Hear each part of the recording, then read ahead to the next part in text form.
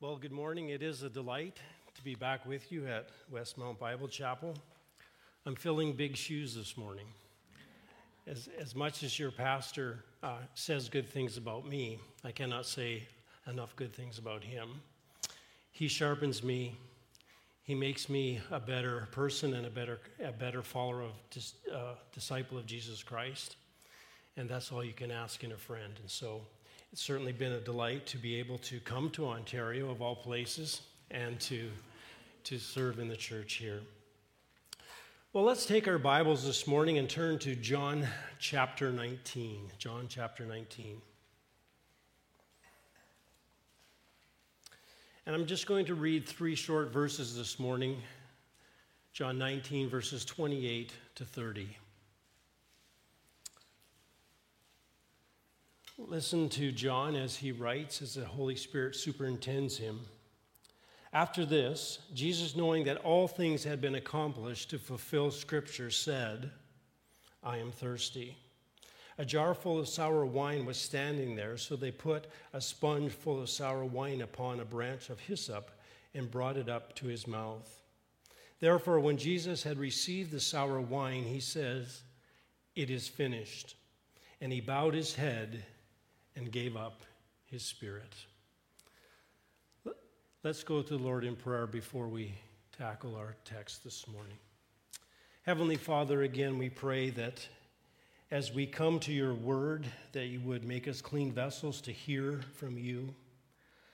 Again, Lord, we pray that your Holy Spirit would be the teacher, that anything that is not true would not be heard, and only the truth will be heard. And I pray this morning as we look at our Lord Jesus Christ and his death on the cross, that again we would marvel at him, that we would love him more, that we would go forth praising him more and living the more abundant life, because we have seen him, we have been conformed to his image, to the glory of your grace, I pray. In your name, amen. Well, this morning, before we come to our saying, it is finished, we want to figure out how we got here. We just want to put a little context here. Now, if we would just flip the clock back, almost 21 hours is where we're going back. Sun is setting, the day is starting, and Jesus is going to celebrate the Lord's Supper, or the last Passover, with his disciples. He's already sent them into town to get the upper room ready, and so he will now celebrate the last Passover, the first Lord's Supper, with his disciples. And after celebrating the Lord's Supper and after singing, they go out to the Garden of Gethsemane. And there Jesus wrestles, as it were, and this is probably close to midnight. He wrestles because of the death that he is about to face, because he will be separated from his Father. He will be associated with sin. It will be credited to him. And so Jesus prays, Father, take this cup from me. Not because he was disobedient, but because of the horror of what was to take place.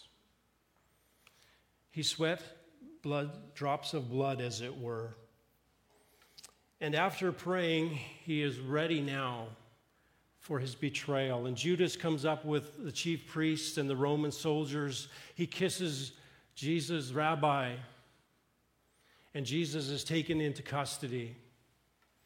And now through the night, Jesus will go through 6 different trials, 3 civil, 3 religious trials. He will go before Caiaphas, Cephas, the Sanhedrin. He will go through Herod.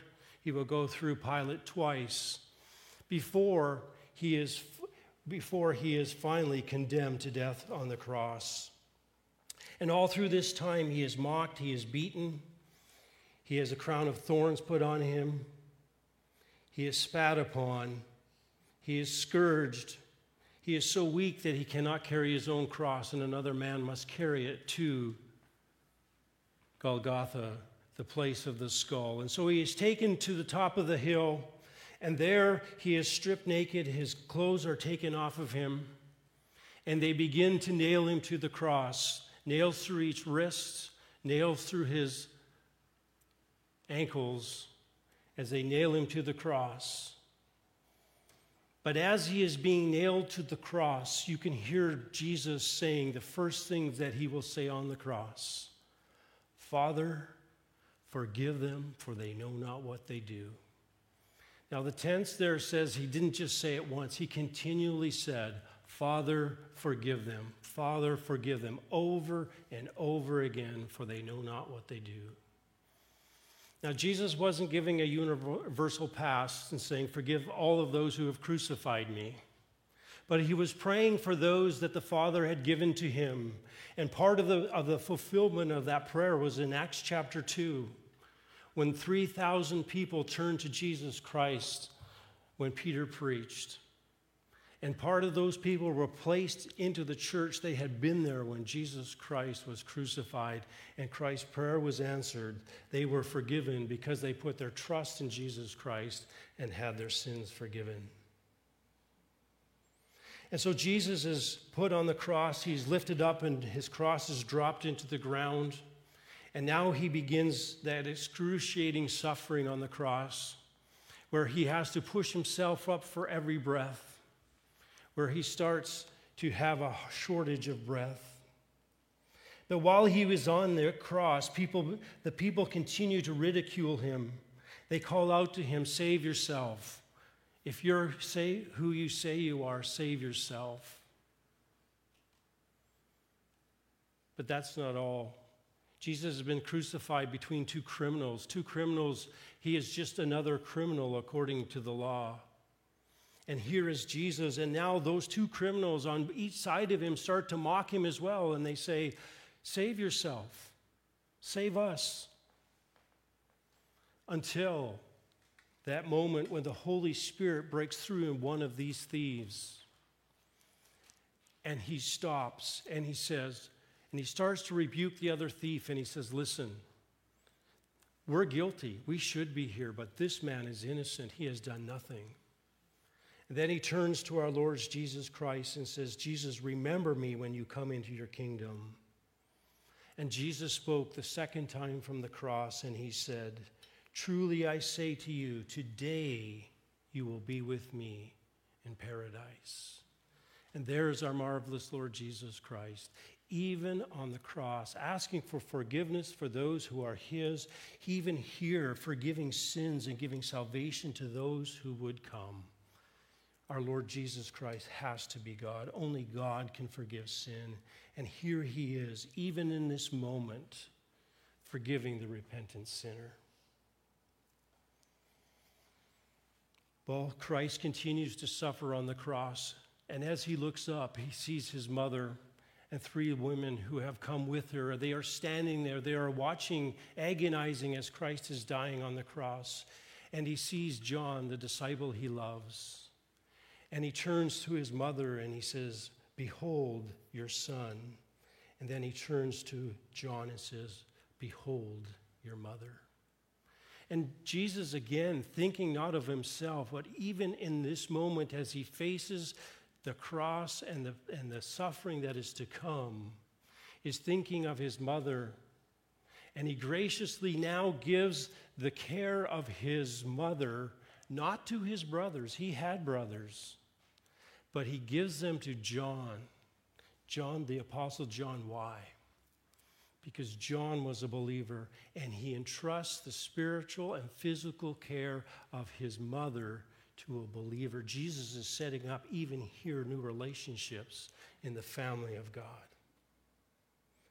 And then Jesus is on that cross, suffering and hanging there for 3 hours, from 9 o'clock in the morning till noon. And that at noon, the darkness falls upon the earth, a supernatural darkness. It is pitch black. And for the next 3 hours, God pours his wrath out on his Son. Darkness is not the absence of God. Darkness is not God hiding his face from Jesus. It is an indication of his wrath. And for some unimaginable way, God poured out his wrath on his Son. He removed his fellowshipping presence from the Son and put his wrath upon him. And for the first time in history, the Trinity was separated from fellowshipping together in some mysterious, inexplicable way. The Son and the Father are separated as he pours his wrath out on the Son.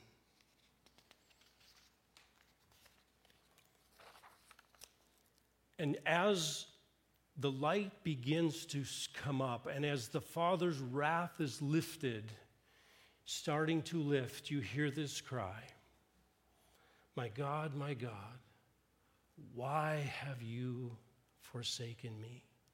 And it seems in that instance between God's wrath upon his Son and restoring the fellowship of the Father, Christ calls out, my God, where are you?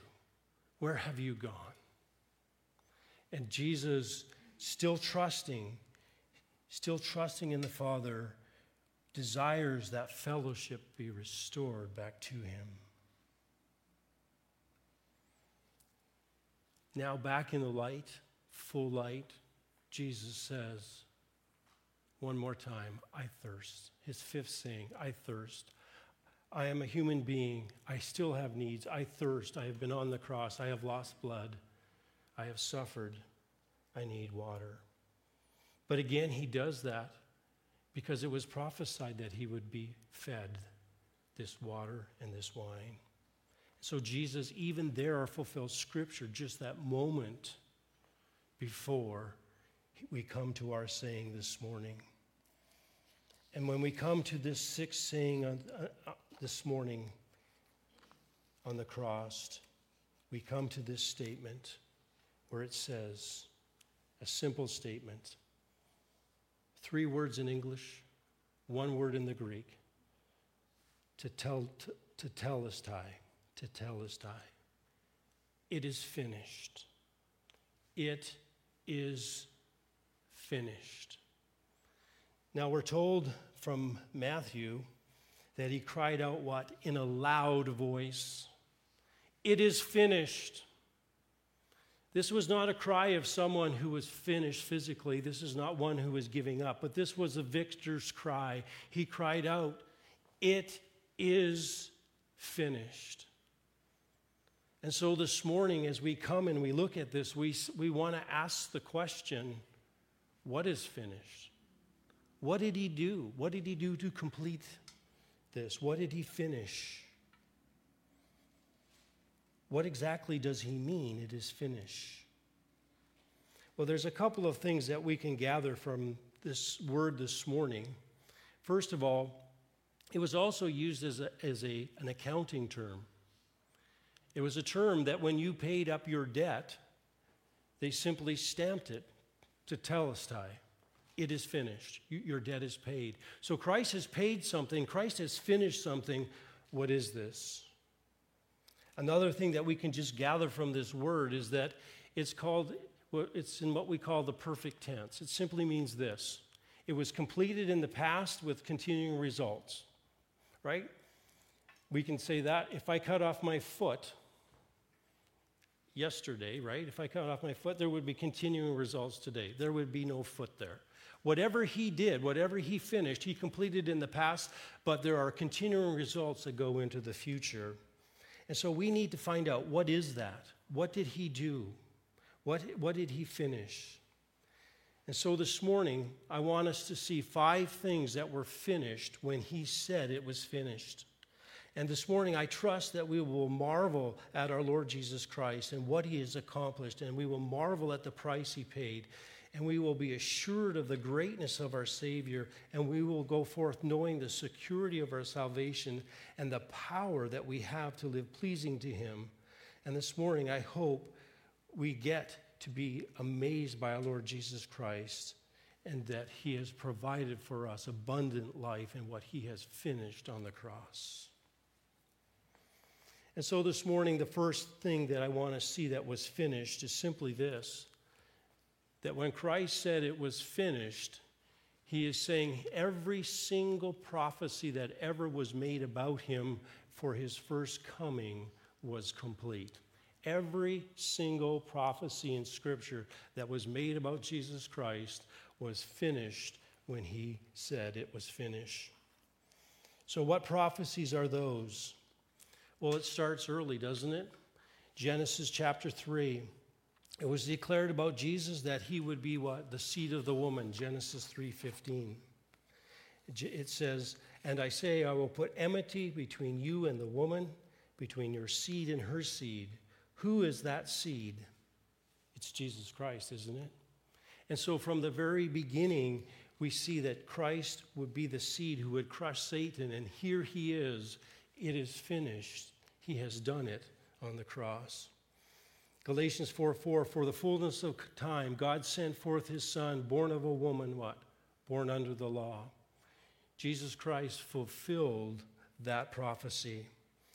Christ continues all the way through Scripture to fulfill the prophecies that were made about him. It was announced in Isaiah 7:14, "Therefore the Lord himself will give you a sign. Behold, a virgin will be with child and bear a son, and you will call his name Emmanuel." That's an amazing prophecy. First of all, how many virgin births do you know? They don't happen, do they? They just don't happen. And this was made hundreds of years before Christ was born. And yet, Matthew says, "Now the birth of Jesus is as follows. His mother Mary had been betrothed to Joseph before they came together, and she was found with child by" what? The Holy Spirit. Again, another prophecy fulfilled in Christ. On and on it goes. It was revealed in Genesis 22:18 that he would be of the seed of Abraham. Again, this is revealed to us in Matthew in the genealogy of the Messiah that he is what? The seed of Abraham. He would be a descendant of David, 2 Samuel. Again, Matthew says he was a son of David. Prophecy said that he would be named before he was born. Did you know that? It says that he would be named before he was born. That was prophesied. It says in Isaiah 49:1, "Listen to me, O islands, and pay attention, you peoples from afar. The Lord called me from the womb, from the body of my mother he named me. From the body of my mother he named me." Amazing stuff. And what does Luke record for us? The angel said to her, "Do not be afraid, Mary, for you have found favor with God. And behold, you have conceived with your womb, and you will bear a son, and you will name him Jesus." Prophesied hundreds of years before, and it came true exactly as it had been predicted. Christ was fulfilling everything that was prophesied. It was prophesied that he would be born in Bethlehem of Judea, Micah 5:2. He was born in Bethlehem. Prophecy referred that he would have a flight into Egypt and return out of Palestine. Hosea tells us that's exactly what happened. He fled so that he would not be killed. Again, the prophecies come true. Foretold of a person who would come and make way for the Messiah. Again, fulfilled in John the Baptist. It was said Messiah would appear opening the eyes of the blind and the ears of the deaf. Again, Christ's ministry was full of that, both spiritually and physically. Prophesied that he would be poor and needy, and the New Testament records that he had no place to lay his head. It was intimated in Psalm 78 that he would speak in parables. He spoke in parables. I mean, everything about his life is predicted, and it came true in Christ. It was prophesied the triumphal entry into Jerusalem, Zechariah 9:9, and then it came to pass. It was announced that he would be a person who would be despised and rejected. He was despised and rejected. It was said that he would be hated without cause, and that is precisely the case. A prophecy painted the whole picture of his crucifixion, vividly reproduced in his life. The betrayal of his friends, the shaking of his disciples, the appearing of false witnesses against him, the refusal to take part in his defense, his unjust condemnation. All of these things were prophesied in Scripture. And when Jesus said it was finished, everything that had been prophesied about him had already been accomplished, even down to the fact that he said, "I thirst," and he was fed that wine on the sponge with a hyssop branch. And he did this anticipating his death. But everything that was necessary for him as he lived in a human body was accomplished. All prophecy was fulfilled, and he said, "It is finished." Now, I've just given you a few prophecies here. There's some debate because not everyone agrees with the same prophecies, but there's around 300 prophecies that were fulfilled in Christ's first coming. 300. And when Jesus said it is finished, every single one of those prophecies was fulfilled. Now remember, the Old Testament was written what? The last book of the Old Testament was written 400 years before Christ came. 400 years. And yet he fulfilled every single promise, even in that book. No one here could could look forward and make a prediction and say, this is going to happen. I can see this happening. This is 400 years minimum to the last prediction that was made before Christ came, and he fulfilled them all. Now, there's one thing I want us to draw from this. If everything about his first coming was fulfilled, and he fulfilled every single prophecy that was made about him,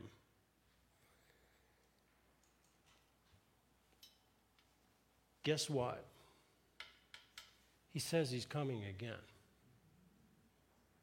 He says he's coming again, which means every single prophecy that is left to be fulfilled about Jesus Christ and his second coming will absolutely 100% come true in the exact same way the first ones did. Did you get that? Now here's the thing. If he fulfills all prophecy and he fulfills the prophecies to come, that means he is coming back. That means that assures your salvation. That assures you that every promise that he makes to you is good. If he keeps every one of those prophecies, that means he keeps his word. God wrote the scriptures. It is God's word. Everything that is written in scripture that is for you is true. Because if he kept his word the first time, he's going to keep it the second time. And it means every promise that he has given you in scripture to live the Christian life is also true. When he says you can trust him, you can trust him. When he says his ways are good, his ways are good. When he promises that he will never leave you or forsake you, he will never leave you or forsake you. You see how everything just spools out of that. If he keeps his word, the word of God to a T, if he speaks the word of God, then everything he says will come true. And so not only do we have hope for the future, but we have hope for today that our marvelous Lord Jesus Christ on the cross, when he said, it is finished, I've fulfilled all prophecy, which means I will fulfill it again when I come. You can take that to the bank. God keeps his word. Amen? Amen. Well, not only did Christ finish all prophecy, but he also finished suffering. Remember, Christ, when he came to earth, was for the first time God in flesh. God had never had a human body. God had never experienced, as it were, human emotions, human pain in a human body. Now, God knows all things, but he had never experientially had a human body. And so when Christ came, he came as a human being. In other words, he experienced hunger, he was thirsty, he stubbed his toe, just like you and I do, probably with a better reaction. But he was human, right? He was human. He certainly felt the hostility of nation. He felt the rejection of his friends, of those who were closest to him. He suffered knowing that he was going to the cross. He went to the Garden of Gethsemane, knowing that he would face not only the physical suffering, but the wrath of God. And he struggled in prayer to his Father. He suffered knowing the agony he was facing. Again, it was not the physical abuse that he was so afraid of, right? I know in his humanity he certainly would not look forward to that. But for Jesus Christ, the Holy Lamb of God, being whipped and beaten with a rod, putting that purple robe on him, having it dry on him, and then ripped off, was nothing compared to what he would face when he would face the wrath of God and be separated from his Father for 3 hours. And for 3 hours he would suffer that wrath of God, and he would suffer eternally for 3 hours for sin, that he might save some. And so, as Christ suffered this, he came to the end. As he's coming to the end, he says, "It is finished." And Jesus will what? Now no longer suffer. All that suffering is done. He has suffered the wrath of God. He has suffered in humanity through his life. He has suffered at the hands of men as they have beaten him, as they have struck him, as they have spit upon him. But when Jesus says, "It is finished," he says, "I have done all that is necessary. I have suffered everything I will suffer as I came as a man, as I faced the wrath of God." He said he made him to be sin who knew no sin, that we might become the righteousness of God in him. And so Christ's suffering comes to an end when he says it is finished. Now, he's anticipating his death because in 2 breaths he's going to be dead. But he says, listen, all suffering for me is now done. I am finished. I have done everything that is required in a human body, and it is done. But you know what? Because of his suffering, your suffering will end. If you're in the Lord Jesus Christ, what he has accomplished here, when he has finished, he has paid the price for sin, and he has paid the price and the consequences of sin. And all suffering and all pain are a result of what? Sin. And so he says, he has provided a way to be restored to him. And because we go to be with him, and because we will be in a place where we are with him and there's no more sorrow, no more tears, he will wipe them away because of what he has done on the cross. This is good news. This is really good news. It is finished. Not only is it finished for him, but there is a forecast for us that our suffering will also be finished because he is with us. He will take us away from the presence of evil, the presence of Satan, the presence of sin, because of what he has accomplished. So as he suffered on the cross, he said, "It is finished." And if you are believing in him, it means it's a forecast that it will be finished for you as well. So Jesus says, "It is finished. I have finished prophecy. I have finished suffering." And now he says, "I have finished the mission of the incarnation." Finished the mission of the incarnation. In other words, Jesus came, and he came to do what? The will of the Father. God sent him here. He placed him here on earth, and he said, "I have a job for you to do, something that can only be accomplished in the flesh, something that must be done as a human being, and you are to obey me."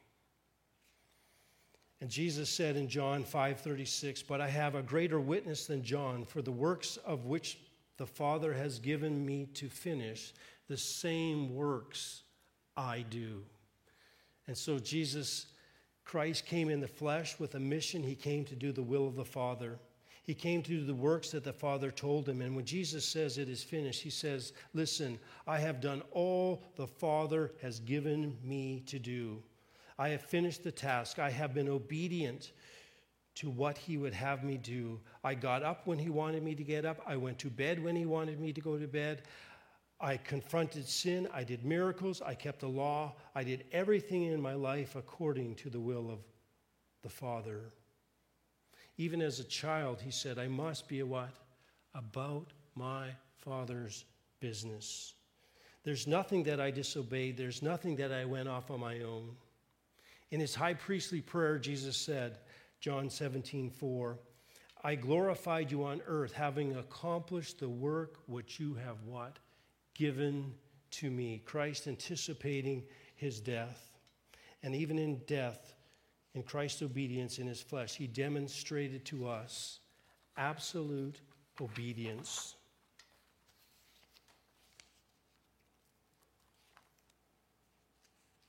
He finished everything that God had called him to do. It says, actually in Scripture, it says that Jesus learned obedience. He learned obedience, to be in complete obedience to the will of Father. And doing that, he left us an example to follow. He left us an example to follow. Do you understand now that Jesus, as he walked on earth, walked in the Holy Spirit? Now, Jesus was unique in the fact that he was a perfect human being. He didn't have a sinful nature, and he was filled with the Holy Spirit. And as Jesus walked on earth, he walked here in the power of the Holy Spirit. In other words, his obedience was propelled by his humanity being submitted to the Holy Spirit. And so when he obeyed, it was through the power of the Holy Spirit. And so when we are called to be like Christ, when we are called to be like him, this is exactly what we're called to be. We're called to be obedient to God. How are we to be obedient to God? Like Jesus Christ, to be submitted to the Holy Spirit and live in obedience to him. And when we walk in the power of the Holy Spirit, then we too can be what? Obedient. We too can be pleasing to God.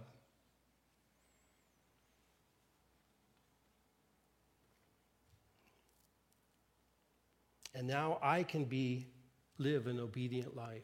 I can now be pleasing to God because I now can do the same thing that Jesus Christ. He is my example. If he walked in the Spirit and if he was obedient to the will of the Father, I too have no reason not to walk in victory in this life because Christ is my example.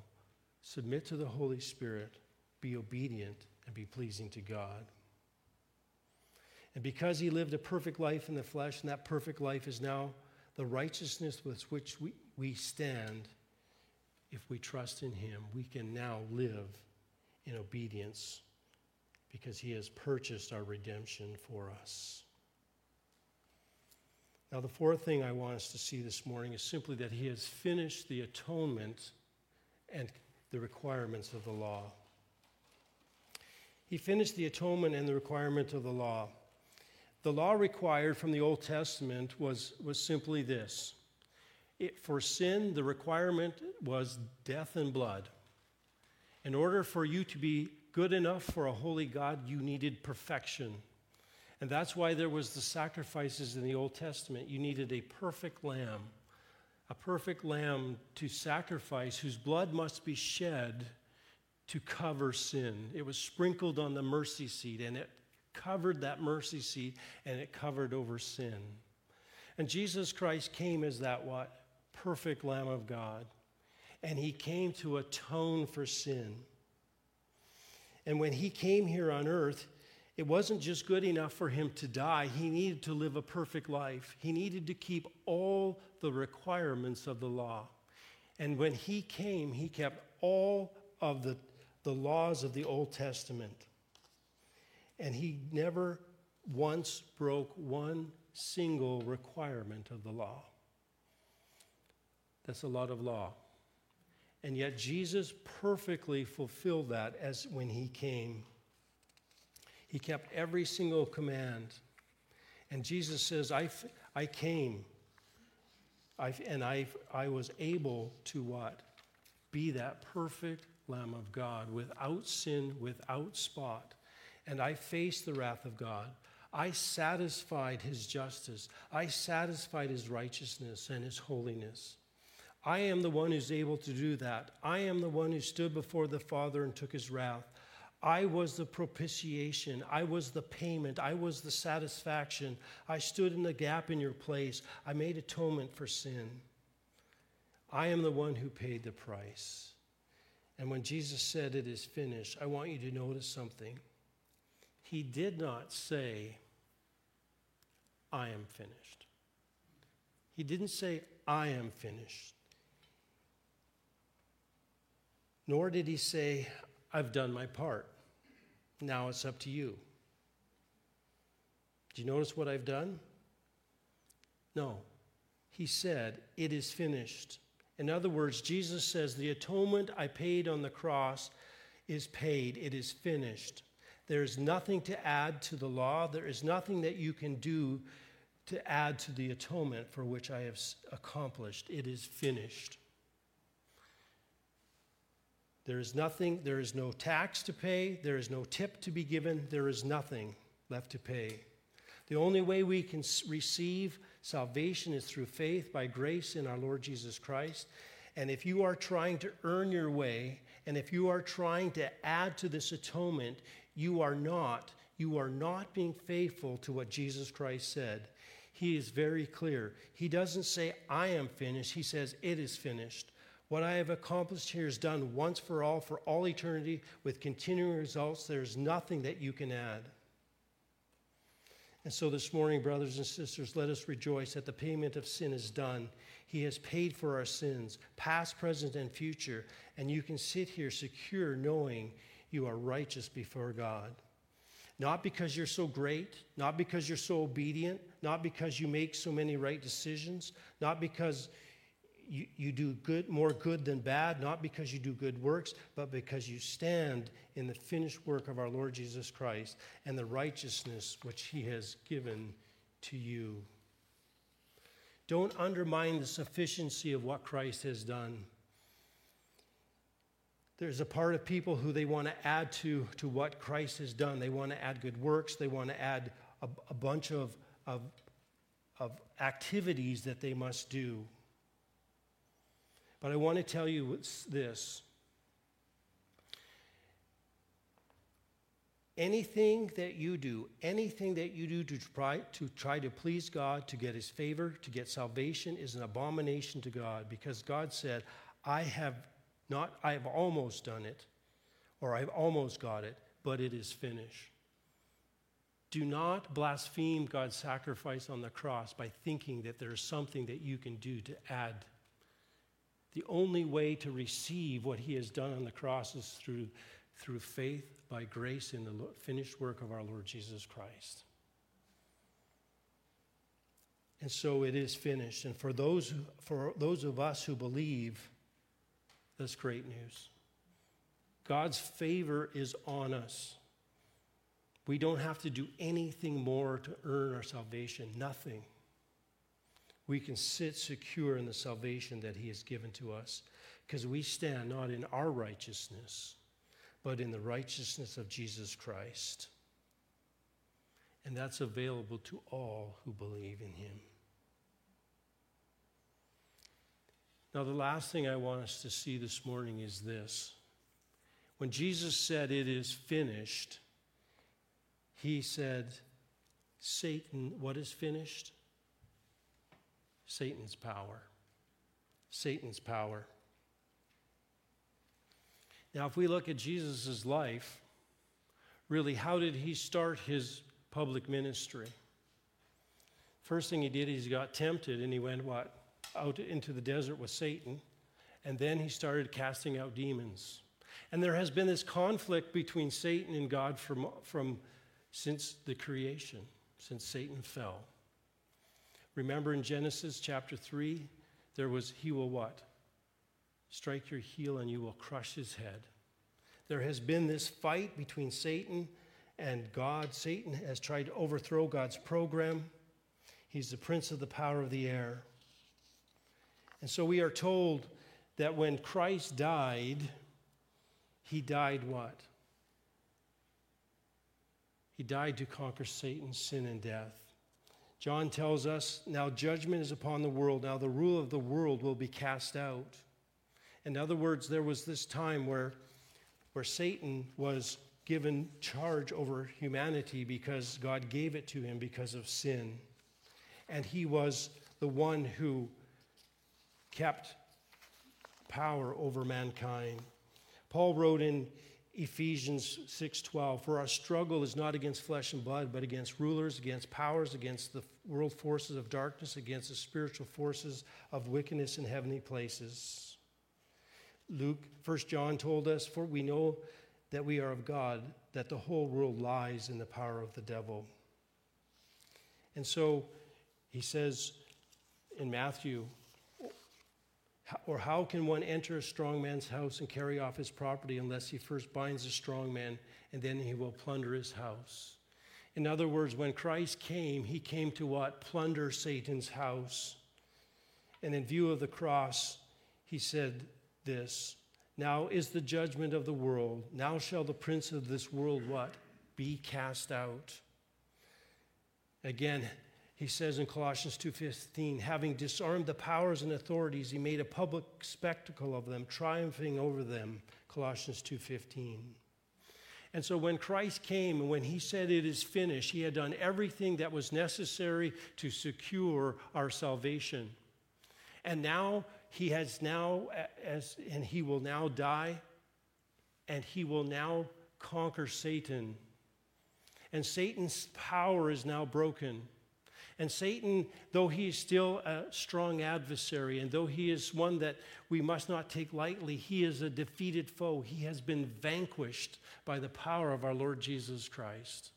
He no longer holds the key to hell, death, and Hades, because they have been given to us who are in the Lord Jesus Christ, and us.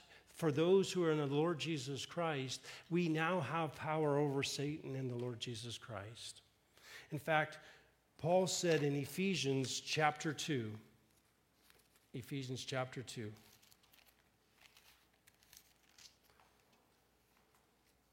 and he says, even when we were dead in our transgressions, made us alive together with Christ. By grace you have been saved. And he raised us up with him and seated us with him in the heavenly places in Christ Jesus. Now notice in that verse, he says he placed us in the heavenlies with Christ Jesus. He does not say he placed us in heaven. Notice that.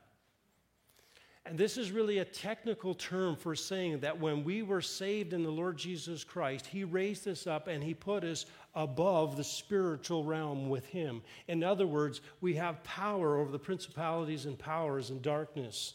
We have power over Satan in Jesus Christ, and we are no longer under his control. We are no longer slaves of Satan. We have been taken out of darkness and put into light. We have been put into God's kingdom. And so we now are no longer slaves to Satan. We now have the power to live a victorious life. Well, unfortunately for some of us, for many of us, we live as if that never happened. We live as if that never happened. And we walk around and we say, oh, Satan made me do it. And we kick our foot in the sand and we live a defeated life and we blame him. And we forget that Jesus Christ on the cross says, it is finished. Satan's power is broken. And now we can live in the power of the Lord Jesus Christ, and we can have victory over sin, and we can have victory here and the now. Not only do we have victory over death, and that we will see him, we will see eternity, and we will live with him forever, and that we will be completely without sin in heaven. But he says, right here and now, believer, you have the power to live the victorious Christian life. And he says, you need to recognize what Jesus Christ has done for you, what he has done on the cross. He has vanquished the power of Satan so that you might live in obedience to the Lord Jesus Christ. Stop treating him like he's the powerful one. He's not. Greater is he that is in you than what? He that is in the world. Stop blaming him. Start living up to what Christ has declared, what is finished on the cross. Satan is done. He has been vanquished. Sure, he's still going about, but his doom has already been set. We are children of the King. Let us live like that.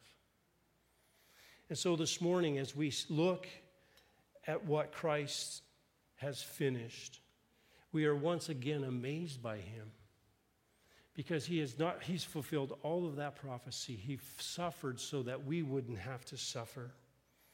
He crushed Satan's power so that we would no longer be slaves to sin, but alive to Jesus Christ. He finished the atonement. He paid the price for sin. He covered sin. And now he has reconciled us to God. He's redeemed us, bought us back out of the marketplace, and made us his own. He has done all for that for us. And everything that was necessary for our redemption and the satisfaction of God's wrath and standing in our place has been done by our Lord Jesus Christ. And so this morning, we can only say, praise be the name of our Lord Jesus Christ. May he be glorified, and let us lift up his name for what he has done for us on the cross. We need to do nothing. He has done it all. All we do is fall down in faith before him and love him and adore him and live in the power of his resurrection.